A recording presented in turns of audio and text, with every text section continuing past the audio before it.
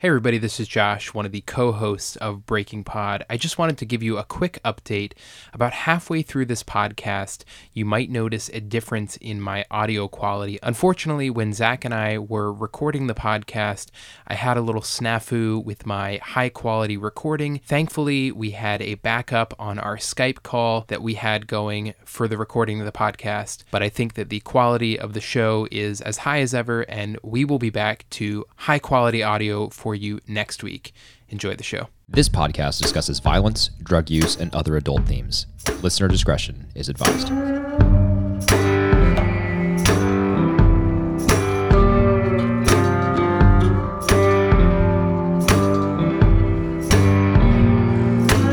All right, everybody, welcome back to another episode of Breaking Pod. This is episode 6.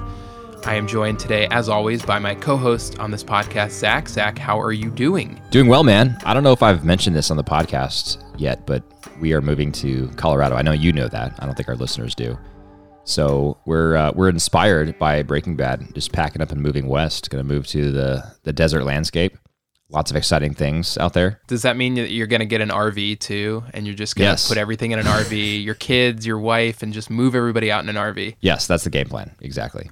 Perfect. So we are busy this week, kind of prepping for that move and, purging a lot of stuff, trying to figure out what we do and do not need in our next house and all of that. So it's an exciting time, but definitely a busy time as well. Yeah, well, we're happy to be able to have you here to break down episode 6 of Breaking Bad, which is called A Crazy Handful of Nothing. But before we get into this week's episode and talking about everything that went on with Walt and Jesse, I just wanted to give a little bit of follow-up from last week's episode. So we had talked about how Zach had found one of the original drafts of episode 5, the script, and he noted in there that the cooking scenes, the meth cooking scenes, were supposed to take place in a forest. So I did a little digging, a little internet sleuthing, and I found out that the show was originally going to be set in California. So Vince Gilligan had wanted to film in California, have the show set there, but what happened is that they moved production to New Mexico because they got a massive tax break on the filming. So there is your reasoning why it ended up in the New Mexico desert as opposed to the forests of California. That's a really disappointing reason. I was hoping that it was something along the lines of they, got to writing the script and developing the plot lines and they realized this is going to be much more suited to a desert landscape where we can have guys running around an hour outside of Albuquerque. But what you're saying is that, no, the production crew just got a tax break, basically? Basically, yeah. But you know what? Sometimes creativity requires a little bit of luck. That's true. Hey, this is maybe a question you wouldn't know the answer to, but you would certainly know more than me because you've dabbled in some filmmaking. So what does it mean when you get a tax break on the filming? So I think, in my limited knowledge, what it means is that the money that you spend in that state for the film production is not taxable. So okay. Gotcha. A certain percentage of what you spend, you don't have to pay taxes on. So it encourages people to come in, film there, make use of local businesses and resources, and in return, they'll give you a break on the money that you're spending. So the state basically comps all of the consumption taxes, right? Or the exactly. filming. Okay, gotcha. Yeah. All right. Well, I'm glad it worked out. I mean, I think New Mexico is a perfect setting for the show and much better than, a suburb outside of LA. Exactly. It did make for a unique setting for the show. Okay, so this week we are talking about episode 6 of season 1 called A Crazy Handful of Nothing. It's actually the penultimate episode of season 1 because there are only 7 episodes in the first season. And just a little fun tidbit here, the title of the show, the title of the episode, is taken from a line from the film Cool Hand Luke, and it actually refers to a poker term, which is a handful of nothing, which is what happens when you don't have any good cards in your poker hand, but you bluff your way through the hand anyway. And it actually seems like maybe Walt, at this point in the story, is bluffing his way through a lot of his life at this point. So the title is appropriate, I think. Well, and there's a scene that we'll talk about, I think, in which there's literally a poker game that Walt is bluffing his way through. So it's appropriate in that sense as well. Right. The title definitely has dual meanings here. So the episode opens with Walt entering the filthy RV with Jesse, and it's seemingly right after the line that he had at the end of the last episode, "Wanna cook?"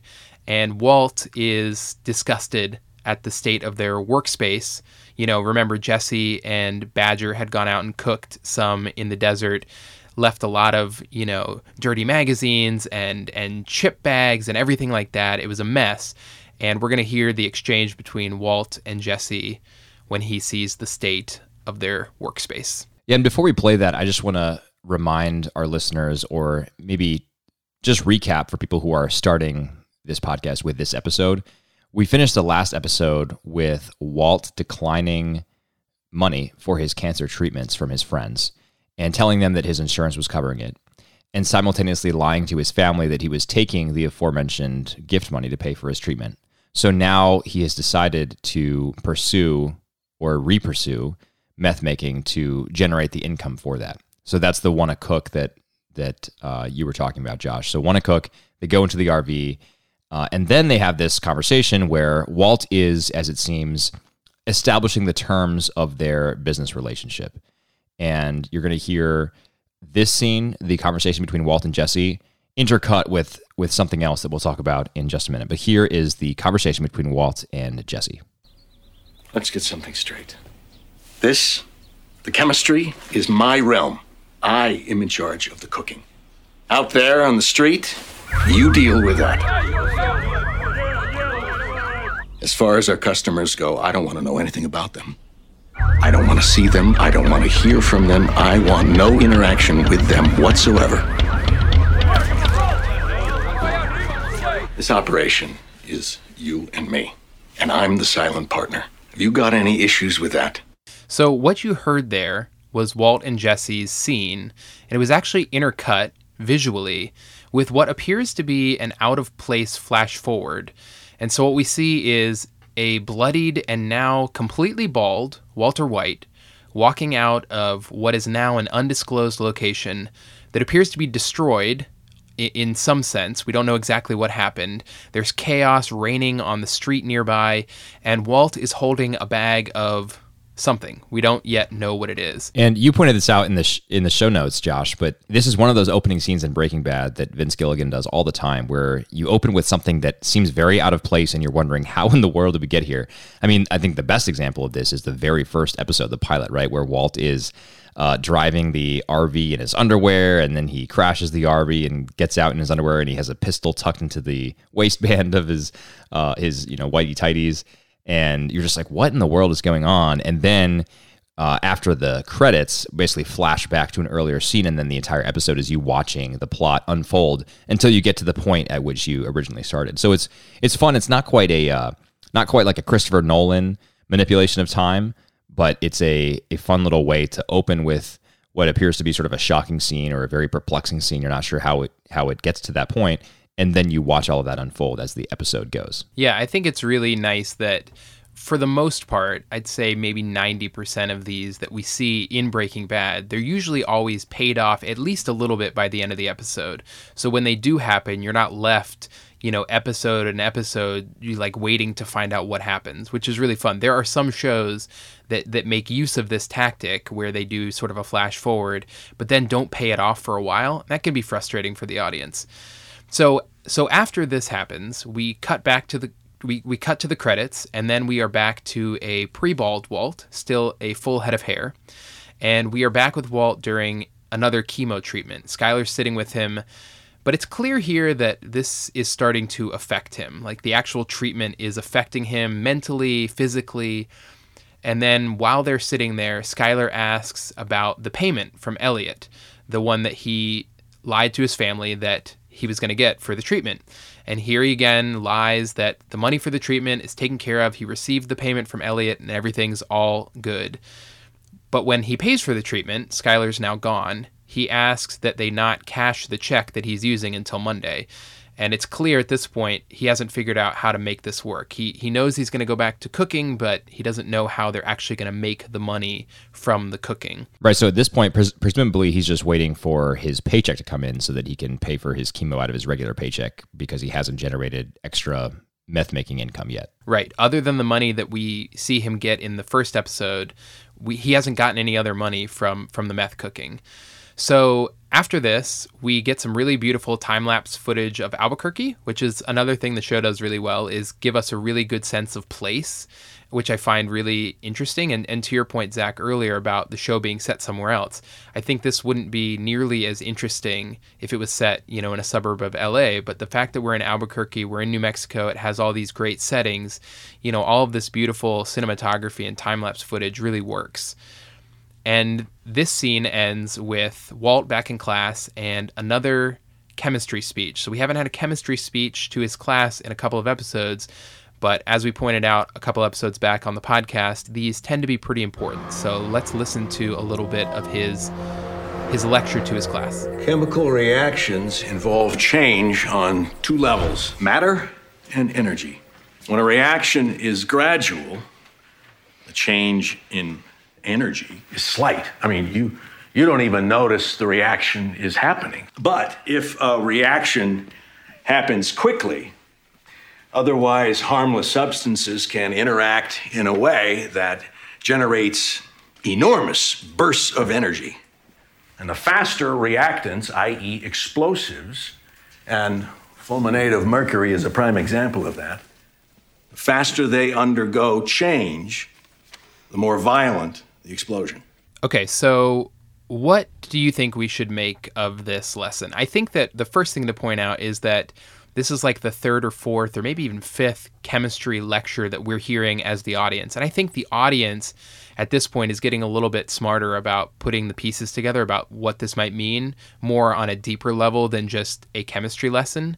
So this is certainly foreshadowing for something that's going to happen later in the episode. So something literal about what he's talking about. But Zach, do you think that he's talking about himself here? And specifically, I'm thinking about the line where he says, the faster the chemicals undergo the change, the more violent the explosion. Yeah, I think he is. Well, he's certainly talking about himself, even if it's unconscious. I don't think he's sitting there reflecting on his own life and thinking, wow, I'm really changing the person that I am, and I'll no doubt turn violent soon. I think rather it's a veiled lesson for us, the listener, and he's talking about himself because who else is he talking about here, right? What other character, thus far in the plot at least, has undergone a transformation of the scope or scale that Walt has? So I think he's clearly talking about himself. And I mean, we've talked about this before, Josh. We love the chemistry lessons because every time there's a chemistry lesson, there's something being said about human nature here. And so we've talked about what makes a human person, right? What about the soul is what Gretchen asks in one of the early episodes. We've talked about decay and transformation. And now Walt is talking about violent reactions. And he mentions that basically, decay has two forms, right? It's either the slow burning process that's barely discernible and often hidden, something like the undercarriage of a car, or it's something that happens quickly. And if it happens quickly, it's going to happen violently, and it's going to create all this energy and probably have a lot of side effects that are unintended because it's a lot more difficult to control an explosion than it is to control a rusting pipe. So I think it's definitely about him. And when we think about the opening scene that you described, Josh, and then we listen to a little bit, the intercut, right? So Walt is standing there telling Jesse, let's get something straight. You deal with the customer. You handle the streets. I don't want to ever see the streets. I don't want to ever see the drug users. I don't want to be involved in any of that. You do that. But as he's saying that, that's intercut with a scene in which it looks like, and we'll find out by the end of the episode, but it sure looks like Walt has now sort of ventured onto the streets and is getting his hands dirty. So that sounds like exactly what Walt is talking about. The more rapid the change, the more violent the reaction. Yeah, that's a really good point.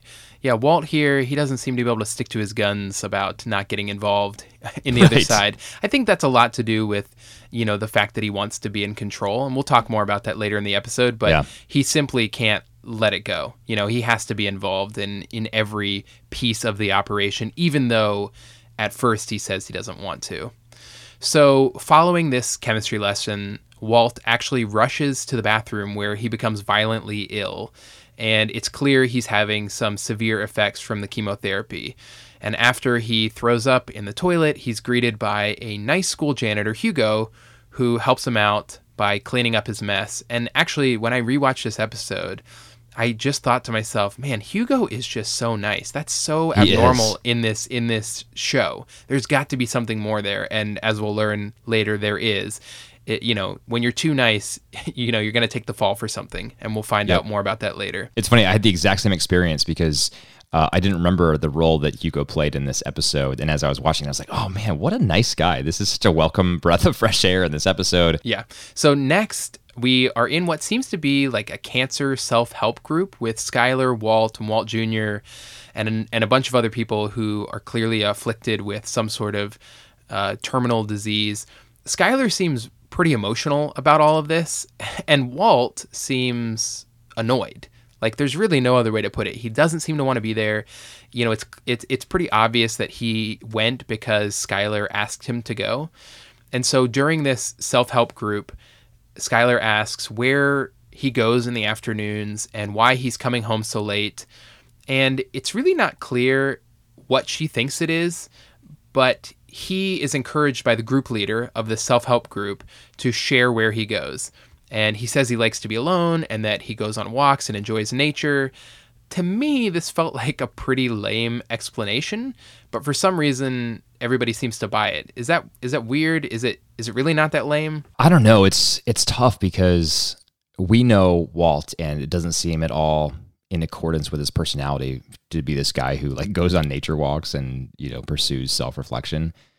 So yeah, I think it is kind of strange that Skyler and Walter Jr. seem to buy it at least a little bit here. For the rest of the people there who don't know Walt, I mean, I imagine that being diagnosed with a terminal illness is a pretty life-altering event, and it's reasonable to think that people could respond in unique and surprising ways. So maybe not surprising that everyone else buys it, but it is a little bit surprising that Skyler and Walter Jr. seem to buy it, although maybe they just don't want to press the issue too much in the public setting. I don't know. Yeah, and I thought maybe also they don't feel like they can push it because he does have cancer. Like, he's the one with the illness right, here. True. Yeah. It's like we can only push him so much. And I feel like some of the other people in the meeting are probably like, right on, man, you do what you need to do. Right, for sure, yeah. So after this, we're back in the RV, and Walt is finally back to cooking. I don't think we've seen him cook meth since the very first episode, so this is kind of an exciting return to some of the stuff we saw in the pilot.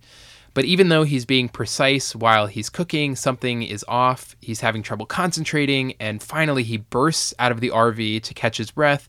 Jesse's reaction to this, first of all, he's like sitting in a lawn chair, just like reading a magazine.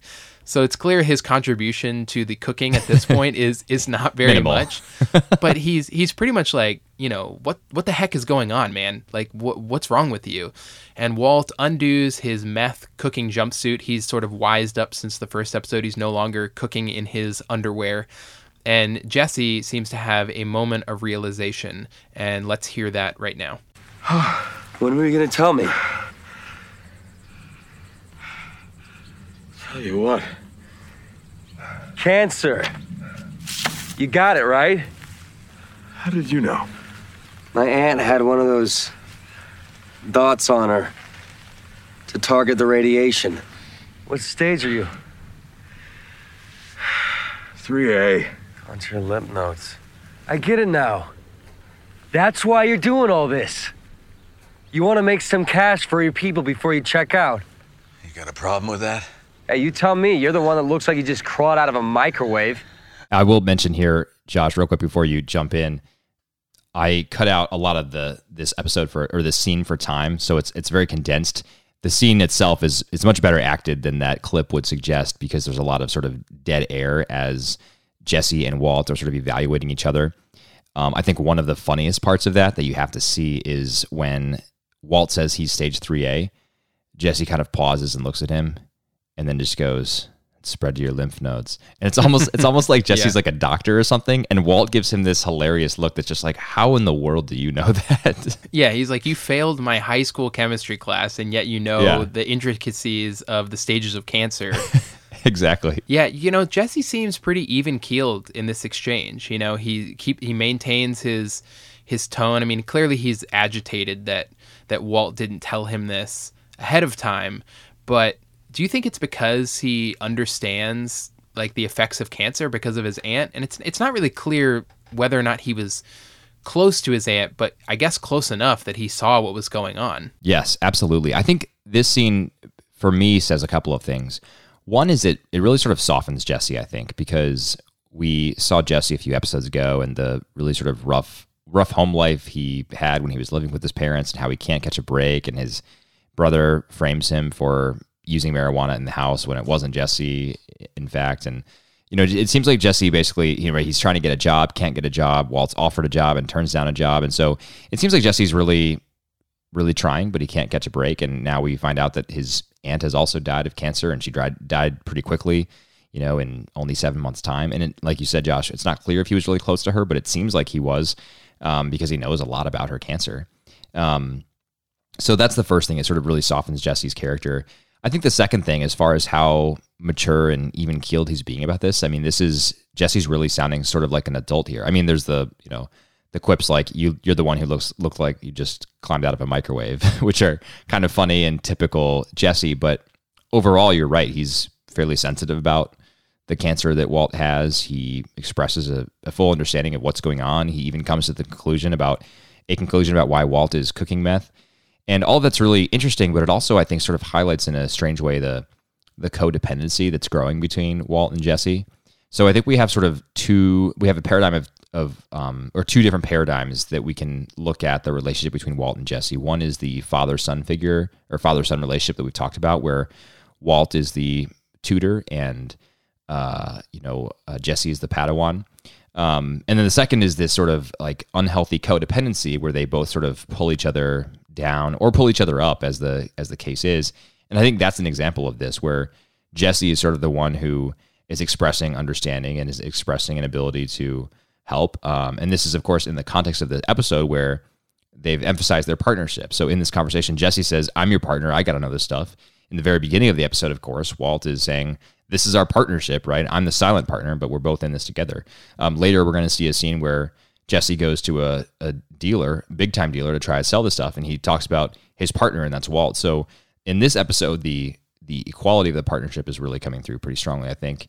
But it's an equality that is really a codependency, and it's obviously not a healthy one. Yeah, and I would say it's super important, especially in the father-son dynamic, for Jesse to have some sort of maturity, because I think what's important to realize is that an adult father and an adult son, the father isn't always going to be right. And so it's really important that the son have moments, in this case, the pseudo-father, pseudo-son relationship. The son needs to have moments where he has the upper hand, because otherwise the dynamic gets really boring really quickly. It's like, all right, Walt is always right. He knows everything.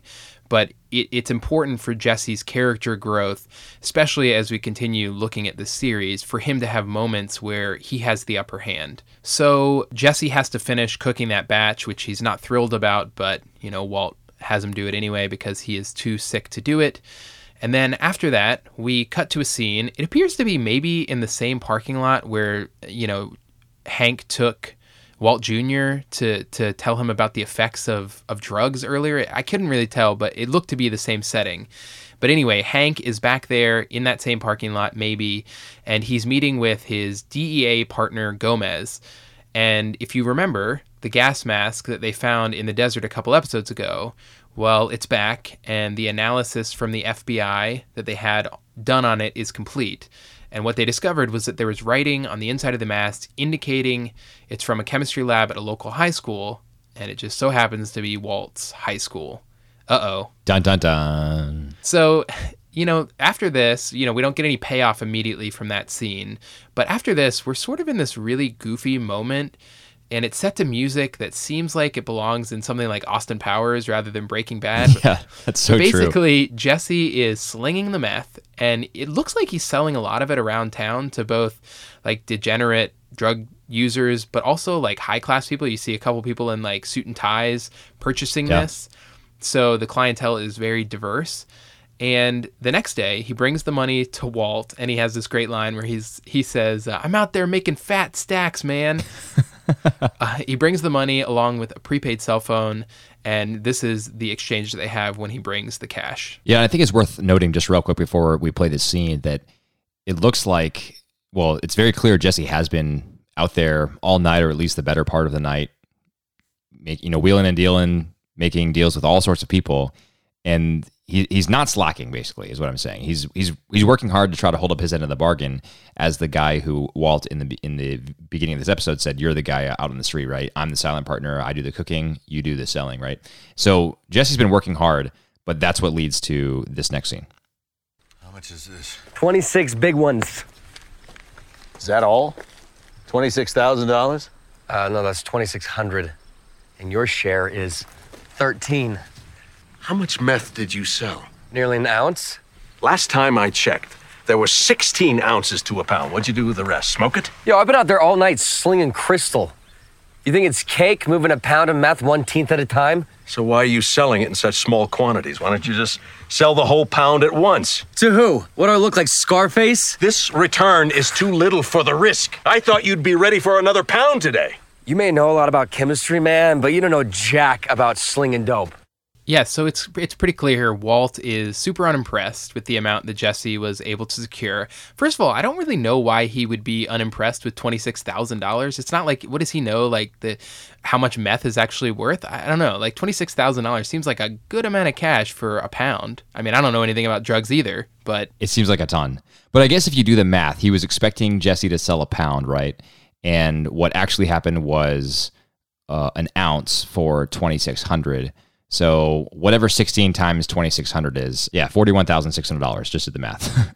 So that's what he was expecting, I guess. So when Jesse comes in with 26,000, that's 50% less than what Walt was hoping for. Yeah, that's a good point. But even still, like it just seems like he shouldn't be complaining about any money at this point. Like, he's making some money. This is another interesting shift in the power dynamic, and we just saw it, in the scene about Walt's cancer revealed to Jesse. But here, Jesse really has the upper hand because he clearly knows the business of meth dealing, and Walt is totally out of his element. Yeah, and I think this is we sort of talked about this with the cancer discussion, but this seems to be a recurrent theme in the episode. The interaction outside of the RV, for example, it shows us that Jesse's very familiar with the effects of chemo, and probably even more so than Walt is at this point, because Walt's only gone for one session of radiation therapy, right?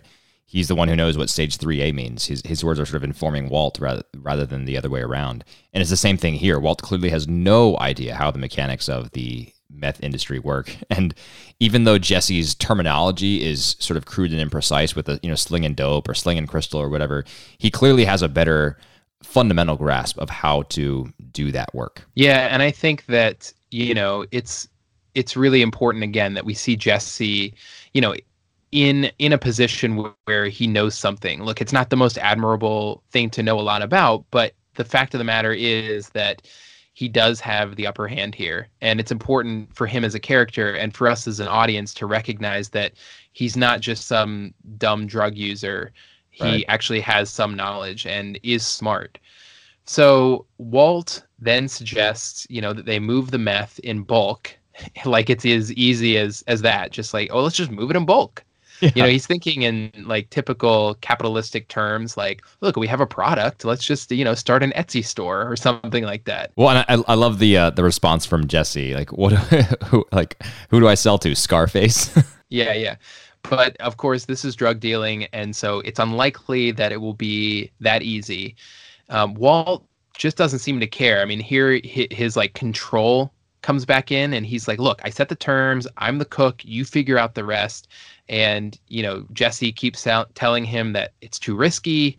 And Walt pretty much firmly ends the conversation by just saying, just grow some effing balls. And that is like the end of that conversation. So after this, Walt is back at his chemo treatment and realizing that he still doesn't have enough to pay for the treatment.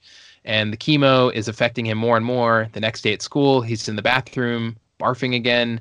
But kind janitor Hugo, he's there with a stick of gum, which is, again, it's like too nice. You're too nice, Hugo. Don't be so nice in this show. It'll come back to bite you. That's the moral of the story for Hugo. So after class is over that day, Walt has an unexpected visitor, his brother-in-law, Hank. Hank is on official business, much to the pretty obvious nervousness of Walt.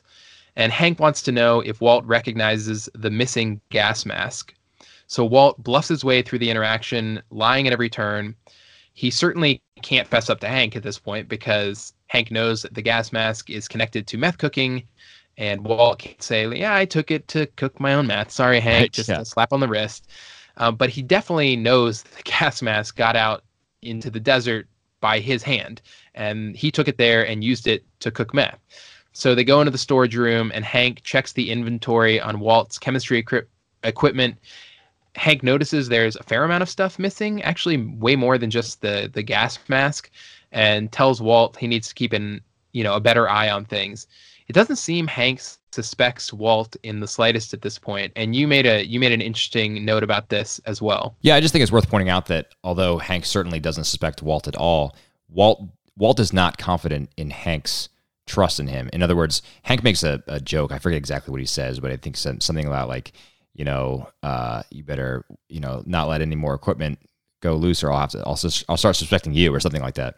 And he's clearly joking, but Walt looks at him like with a kind of terrified expression, almost like, wait, have you figured me out? Like, are you actually suspecting me? And then Hank just sort of lets it hang in the air for a little bit, and then it's just like, no, I'm just kidding you, man, of course, So yes, to Hank, it's clear that the thought of this mild-mannered professorial brother-in-law of his who teaches chemistry at a high school is it's unthinkable to think that he's cooking meth or slinging crystal, in the words of Jesse. But Walt thinks that Hank still might suspect him. Walt is a little bit leery. Well, in Hank's defense at this point, Walt hasn't slung any crystal himself. That is true. So he's only doing the cooking. My first thought about all this is, should we fault Hank for this? Or do we just know too much as an audience and therefore think it should be more obvious? Like, we're meant to believe that Hank is really good at his job, but I was wondering if you thought this scene is trying to tell us that he might not be.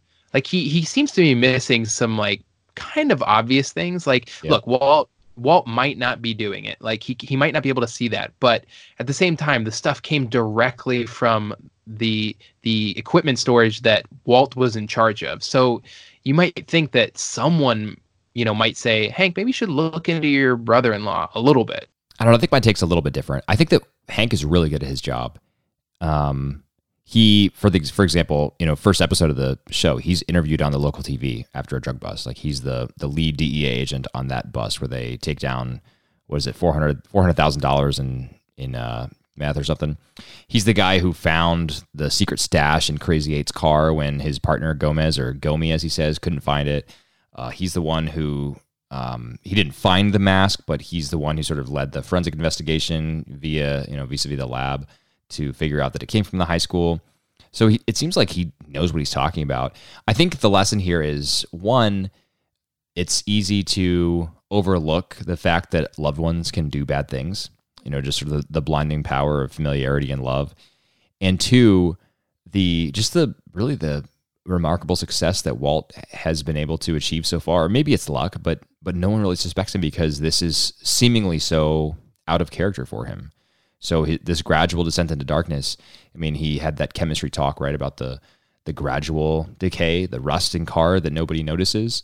Although there's also the violent explosion possibility, but I think the rust is easy to overlook. It's hard to see the rust day in and day out building. It's just gradually over time, and then before you know it, you have a rusted out undercarriage and need to pay to repair that. So I don't know. I think that's my lesson for this from Hank. As far as whether or not he should be suspecting Walt, I think it's easy for us to forget that Walt is a really awkward guy. So we see a lot of these like weird idiosyncrasies in the interactions between Walt and Hank and think, man, Walt's acting pretty suspicious here. But remember, Walt, like we talk about their breakfasts at their table when he's with his family. He's just an awkward dude and doesn't know how to really interact with people. And so for Hank, it's probably just another sort of this like charmingly awkward brother-in-law of mine. What a guy, that chemistry teacher. No, I totally get that. And I think that's one thing that is easy to forget, that we're only seeing, Hank and Walt's interaction after Walt turns 50. I mean, they've been together, as brother and brother-in-law or whatever. They've had this relationship for like maybe 2 decades at this point. So we don't see all the familiarity that's been built up. And I think that's a really important point to point out there, because why would he suspect his super nerdy, awkward brother-in-law at this point? Yeah, totally. So So during this interaction between Hank and Walt, Jesse calls Walt on the prepaid cell phone and tells him that he has a connection with the new meth wholesale buyer, the person who took the place of Crazy 8. This guy's name is Tuco. So then we cut to Jesse and Skinny Pete. Don't forget about Skinny Pete from a previous episode. He was smoking weed and meth in Jesse's house. He's a real winner. This is actually Jesse's connection to Tuco. And if you weren't sure whether or not he was a winner before, when Jesse asked Skinny Pete, are you sure you're tight with this guy Tuco?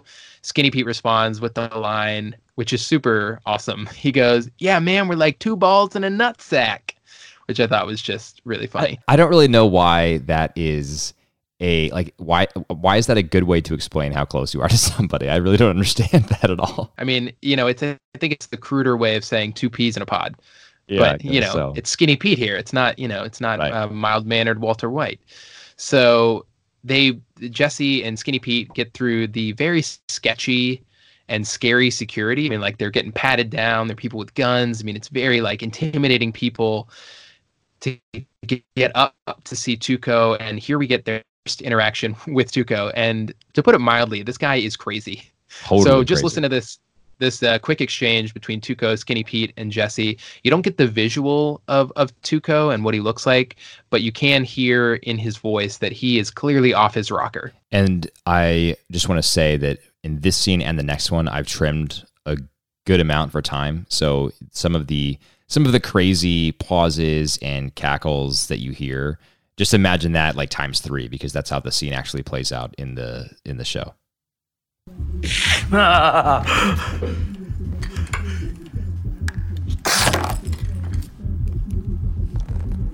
Booyah! Wow! this kicks like a mule with his balls wrapped in duct tape. Wow! Where'd you get it? I cooked it. Bullshit. Who are you working for? No one, man. I mean, I have a partner that I cook with, but that's it. All right. Oh. We got a deal. So first of all, Tuco has taken the place of Crazy 8, but where was he before? Like, why wasn't this guy always in charge? He's clearly crazy enough that, and we're about to find out just how crazy he is. But I can't figure out how he was ever below someone like Crazy 8, who seemed much more mild-mannered from the limited interaction we did get with him. Yeah, I think he was, but it seemed like that was sort of his strength, right? Like being mild-mannered and always being in control. And I don't want to spoil anything for the future, but I think one lesson of Breaking Bad, and one of the many, many, many lessons, is that a loss of self-control is almost always devastating, right? And so Tuco is not someone whose chief virtue is self-control, to put it mildly. Whereas Crazy 8, just in the entire dialogue with Walt when he was chained up in Walt's basement, very clear that was a young man who exhibited an impressive amount of self-control and an uncommon amount of self-control, even though he was on the wrong side of the law, whereas Tuco wasn't that. So I can definitely see how Crazy 8 would be able to make wiser business decisions, not burn as many bridges, because Tuco's personality is, 0 or 100, and he is he's bipolar. And I don't mean that in a medical sense necessarily, although very possibly, but he really does seem insane, and so many of the decisions he makes are just based on a whim, or someone slights him and he doesn't like it, etc. Yeah, I think it's an example of something like when you get power and it goes to your head, even in this limited situation. Like, he doesn't have power over that much, but the power that he does have, and it's also pretty obvious he's on drugs most of the time. Like, what you heard at the beginning of that clip was him Totally. snorting some of the crystal meth that Jesse brought, and so that seems to be his like normal level. I'm not really sure does he have a chief virtue? Does he have any virtues? It's not really clear. I would say no at this point in our interaction with him. Right. I mean, he's pretty courageous, just not. It's just that the courage is not moderated by the other virtues, which is a problem. Right, exactly. So Jesse asks Tuco for $35,000 for the whole pound of crystal meth, but Tuco says, "Look, I'm not paying until after it sells."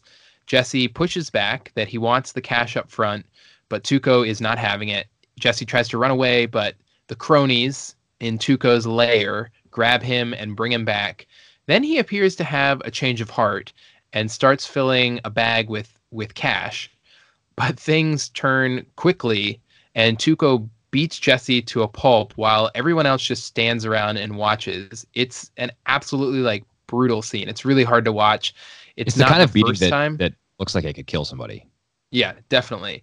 And it's going to land Jesse in the hospital, which we'll find out later. But it's unfortunately for Jesse, and I won't give any specific spoilers, but it's not the last time he's going to have an encounter with violence, which is unfortunate for Jesse.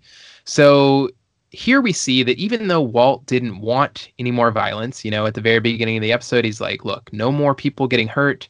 His lack of understanding of the business led to someone he cares about at that getting really hurt. So that's an important thing to note. Like, again, Walt thinks that he can have his hands out of this, but really he can't. Like, there's no way of getting around it. Like, this is the business he's chosen to get into. So then we cut away from this scene, thankfully, since it's so brutal. And we're back at Walt's school where Hank is there. He's arresting super kind Hugo. What happened? It's so terrible. We don't know for what, but we can assume it's in connection to the chemistry lab equipment being stolen because Hank was there, trying to do some investigative work earlier in the episode. So that night, Walt is trying to reach Jesse on the prepaid cell phone, but he isn't getting any answer. He leaves a message and goes back to a poker game he's having with Hank, Marie, Skyler, and Walt Jr. Walt Jr. asks his Uncle Hank why Hugo was being arrested, and Hank informs the whole group that they suspected him of stealing the chemistry equipment. And he tells the group that while Hugo is, quote, a major pothead with a fat blunt in his car, he wasn't actually the thief.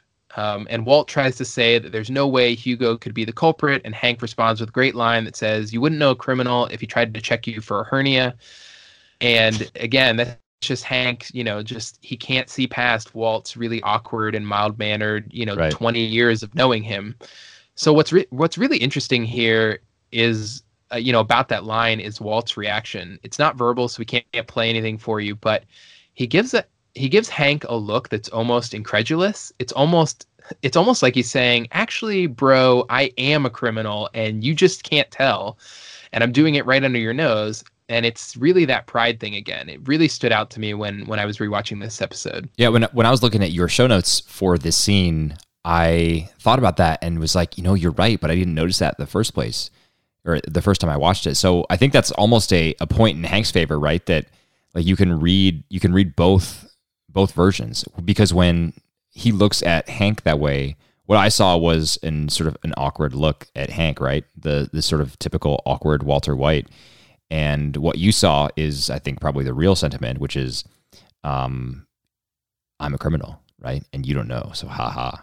Which, it's a testament to Bryan Cranston's acting, obviously, but I think it's also, in some ways, a testament, or at least a vote of confidence for Hank, who, like us, is sometimes duped by Walt. Yeah, definitely. And I think it's one of those things where we have an advantage over the characters in the show because we've seen the full picture of what Walt's doing, and we know what Hank's doing as well. Right. So what follows is a really interesting metaphorical showdown between Walt and Hank. It's actually a literal showdown too, because they're playing poker. But basically everyone else who's playing, Walt Jr., Skyler, Marie, they all fold on the hand of poker that they're playing, and only Walt and Hank are left to duke it out. And so Walt decides to go all in, perhaps a representation maybe of how he's gone all in his life to cook meth and use that to support his family. And now he's challenging Hank to call his bluff. Can Hank outsmart him? Hank folds, and the answer for now is no, he can't. So Zach, I want to ask you, because I think you have a really interesting perspective on this. What do you read into this poker scene? Well, I think the first thing is this is Cool Hand Luke, right? Because Walt doesn't actually have a good hand. He's bluffing his way through it. I think the second thing is it's worth pointing out that Hank is very confident in this scene, right? He keeps talking smack Hank's character is great. I love it. But he keeps talking smack in only a way that Hank can do. and he's telling everybody that Walt is bluffing, right? Walt doesn't really have anything, yada, yada. So you kind of get the impression that these guys are going to go down to the wire and they're both going to turn their cards over at the end and see what the other has. But ultimately, it's all bravado. He thinks he can read Walt like a book, but he really can't. And when he realizes that he can't at the very end, he's unsettled by it, right? Because he folds, he gives up, and then he realizes that he wasn't, or he probably would have won, right? Would have won if he had stayed in.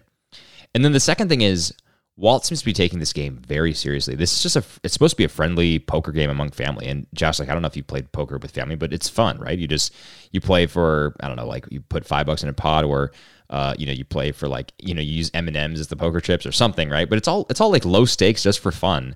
And Walt seems to be making this like a direct challenge to Hank, or he is trying to prove something by doing it, right? I know something you don't know, and you won't ever know. I don't know. It's very strange, but it seems like it's turned into a toe-to-toe with Hank, the DEA agent. So we have the budding meth kingpin versus the DEA agent, and that's what we're watching. We're not watching the brothers-in-law play a family game of poker. Yeah, and I think it's a testament to the fact that Walt as a character, he's clearly someone who doesn't like to lose. Like, he could be playing any game or any type of thing, and that pride, that sense of control would come back in, and he just cannot stand to be on the losing end of anything, which is why, even though they made money earlier in the episode from selling meth, like, it wasn't enough. That was a loss for him. Right.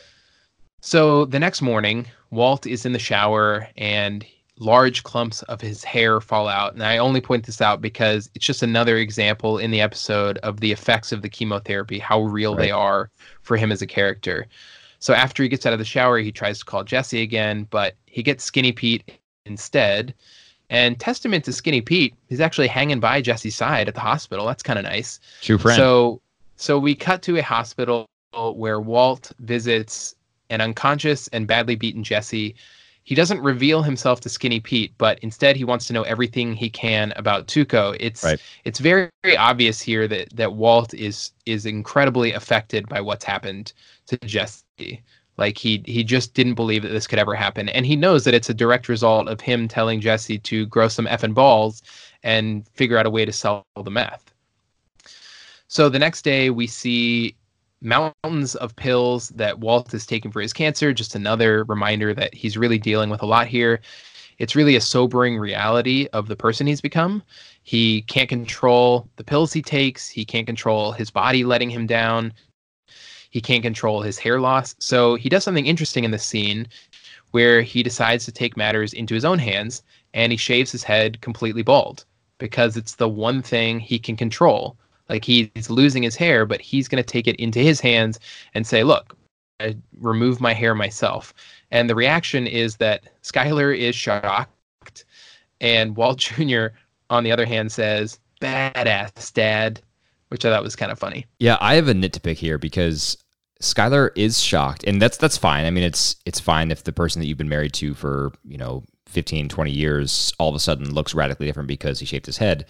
But she, like, shows her shockness, and it's almost like she's now, like, appalled at how he looks. Like, she holds her hand to her mouth and it's just like, oh, and then just stares at him. And it's like, really, I mean, your husband's a cancer patient. Like, I get that he's a bad guy, but, like, you don't quite know that. Like, you have your suspicions about him, think he's cheating, whatever, but, like, he's a cancer patient who had to shave his head because he's losing his hair. Like, have a little bit of sympathy and don't just, like, make him feel like he's now a super ugly bald dude. I don't know. Yeah, it's not like the greatest acting performance either.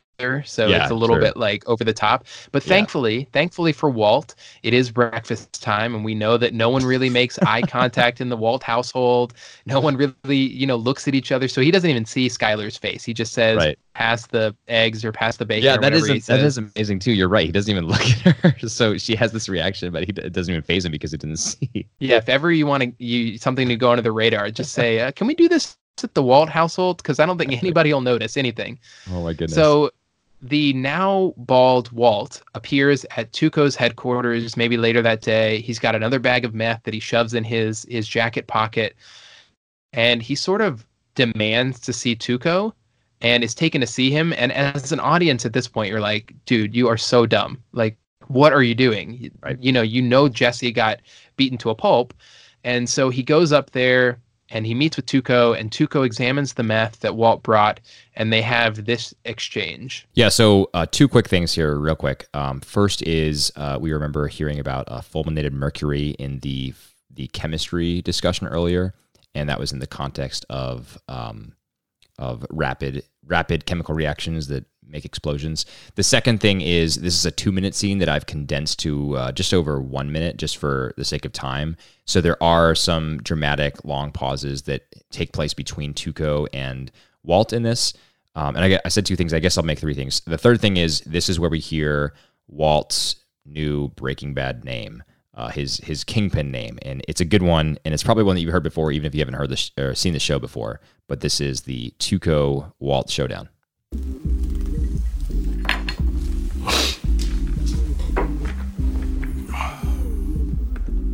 What's your name? Heisenberg. Heisenberg. Okay. Have a seat, Heisenberg. I don't imagine I'll be here very long. No. It's your meeting. Why don't you start talking and tell me what you want? $50,000. I steal your dope. I beat the piss out of your mule boy. And then you walk in here and you bring me more meth? Woo, that's a brilliant plan, is it? Brilliant. You got one part of that wrong. This is not meth.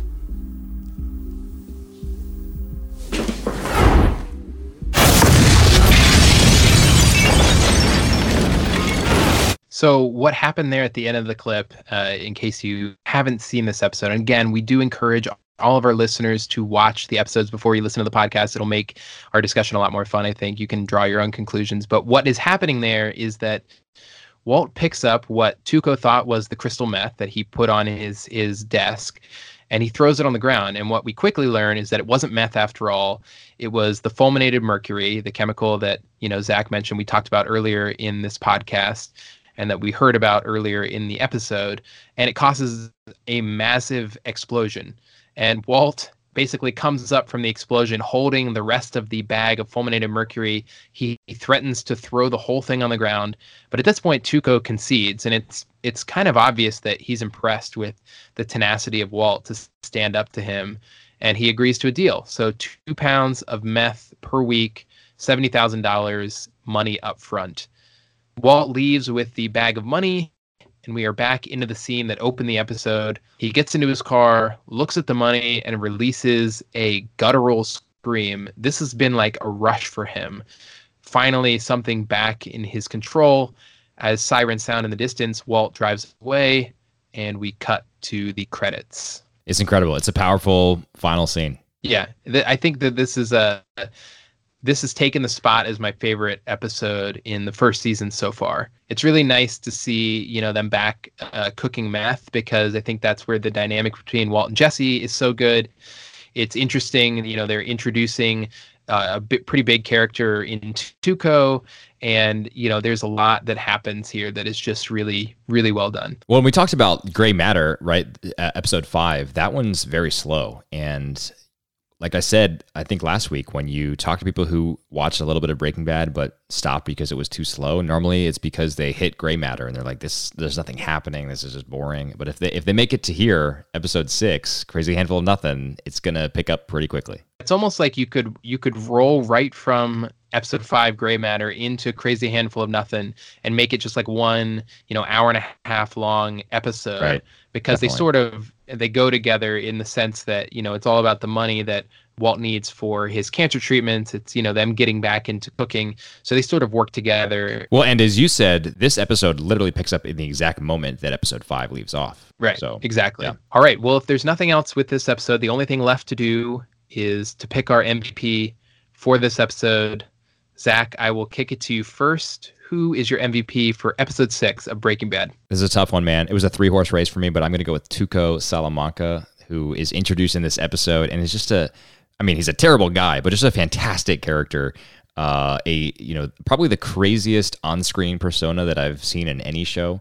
But he's believable, which is, I mean, it's an impressive acting performance to do that.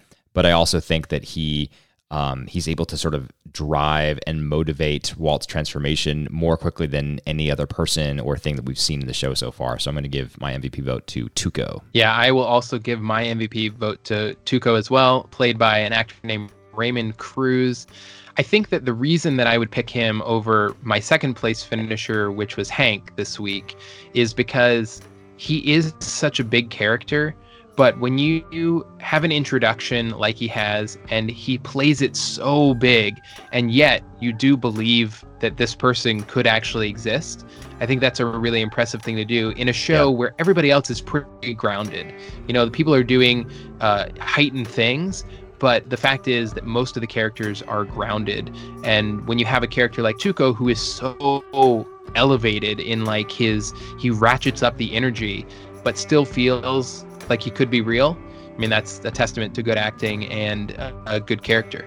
Well said. Well said. All right. Well, anything else on Crazy Handful of Nothing? That's all I've got, man. Great episode. I'm excited for next week, though. Finish up season 1. Yes. So we will be back next week with episode 7 of season 1 to cover that. And thank you all for listening. If you haven't already, please subscribe, leave a comment, rate our podcast. It helps other people find our show. And we'll be back soon. I am Josh. And I'm Zach. We'll talk to you soon. Bye.